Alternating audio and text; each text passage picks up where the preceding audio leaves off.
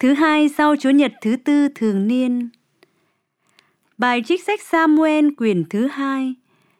Trong những ngày ấy, có kẻ đến báo tin cho David rằng toàn dân Israel hết lòng theo Absalom. David liền nói cùng các cận thần của ông ở Jerusalem rằng: hãy trỗi dậy, chúng ta trốn đi, vì chúng ta không sao thoát khỏi tay Absalom. Các ngươi hãy ra mau đi, kẻo nó đến bắt chúng ta, gây tai hại cho chúng ta và dùng gươm giết hết dân thành.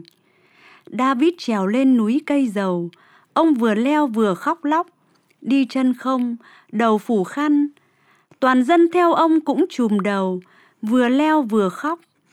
Vậy vua David đến Abhumrin, và này xuất hiện một người thuộc dòng họ Sao Lê, tên là Sê-mê, con ông Zera. Anh ta vừa đi vừa nguyền rủa, rồi ném đá David và những cận vệ của vua. Toàn thể dân chúng và tất cả binh sĩ đều đi hai bên tả hữu nhà vua. Vậy Sê-mê nguyền rủa nhà vua rằng: hỡi kẻ khát máu, người của Bên-li-an, xéo đi, Chúa đã đổ trên đầu ngươi tất cả máu của nhà Sao Lê mà ngươi đã tiếm vị. Thiên Chúa đã trao vương quốc vào tay Absalom con ngươi. Này tai họa hành hạ ngươi, vì ngươi là một tên khát máu. Bấy giờ Abisai, con trai của Sa-via, tâu vua rằng: cớ sao thằng chó chết này nguyền rủa đức vua tôi? Để tôi đi lấy đầu nó. Vua phán rằng: hỡi con của Sa-via, ta với Khanh có liên hệ gì đâu. Cứ để mặc nó nguyền rủa, vì Chúa bảo nó: hãy nguyền rủa David. Ai dám hỏi nó: tại sao ngươi hành động như vậy? Và David nói với Abisai và toàn thể các cận vệ rằng: kìa, con trai bởi lòng ta sinh ra mà còn tìm giết ta, phương chi con của Gemini đây. Hãy để nó nguyền rủa theo lệnh Chúa. Biết đâu Chúa sẽ nhìn thấy nỗi khổ tâm của ta, và hôm nay người sẽ đổi lời dữ ra hạnh phúc cho ta. David và các cận vệ của ông cứ tiếp tục đi. Đó là lời Chúa. Lạy Chúa, xin Chúa đứng lên, xin cứu vớt con. Thân lạy Chúa, nhiều thay người bách hại con, nhiều thay người nổi dậy chống con. Về con, nhiều kẻ thốt ra lời, hết trông hắn được Chúa trời cứu độ. Lạy Chúa, xin Chúa đứng lên, xin cứu vớt con.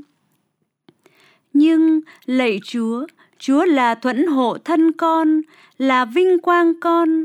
Chúa cho con ngẩng đầu lên. Con lên tiếng kêu cầu tới Chúa, và Chúa đã nghe con từ núi thánh của Ngài. Lạy Chúa, xin Chúa đứng lên, xin cứu vớt con. Con nằm xuống và đã ngủ ngon, rồi thức khỏe vì Chúa đỡ nâng con. Con không kinh hãi ức triệu người ở chung quanh đồn trú hại con. Lạy Chúa, xin Chúa đứng lên, xin cứu vớt con. Lạy Chúa, xin Chúa đứng lên, xin cứu vớt con. Tin mừng Chúa Giêsu Kitô theo Thánh Marco. Khi ấy, Chúa Giêsu trở về quê nhà và các môn đệ cùng theo người. Đến ngày sa-bát, người vào giảng trong hội đường, và nhiều thính giả sửng sốt về giáo lý của người, nên nói rằng: bởi đâu ông này được như vậy? Sao ông được khôn ngoan như vậy? Bởi đâu tay người làm được những sự lạ thể ấy? Ông này chẳng phải bác thợ mộc, con bà Maria, anh em với Giacôbê, Giuse, Giuđa và Simon sao? Chỉ em ông không ở với chúng ta đây sao? Và họ vấp phạm vì người. Chúa Giêsu liền bảo họ: không một tiên tri nào mà không bị khinh bỉ ở quê hương, gia đình, họ hàng mình. Ở đó người không làm phép lạ nào được, ngoại trừ đặt tay chữa vài bệnh nhân, và người ngạc nhiên vì họ cứng lòng tin. Người đi rào qua các làng chung quanh mà giảng dạy. Đó là lời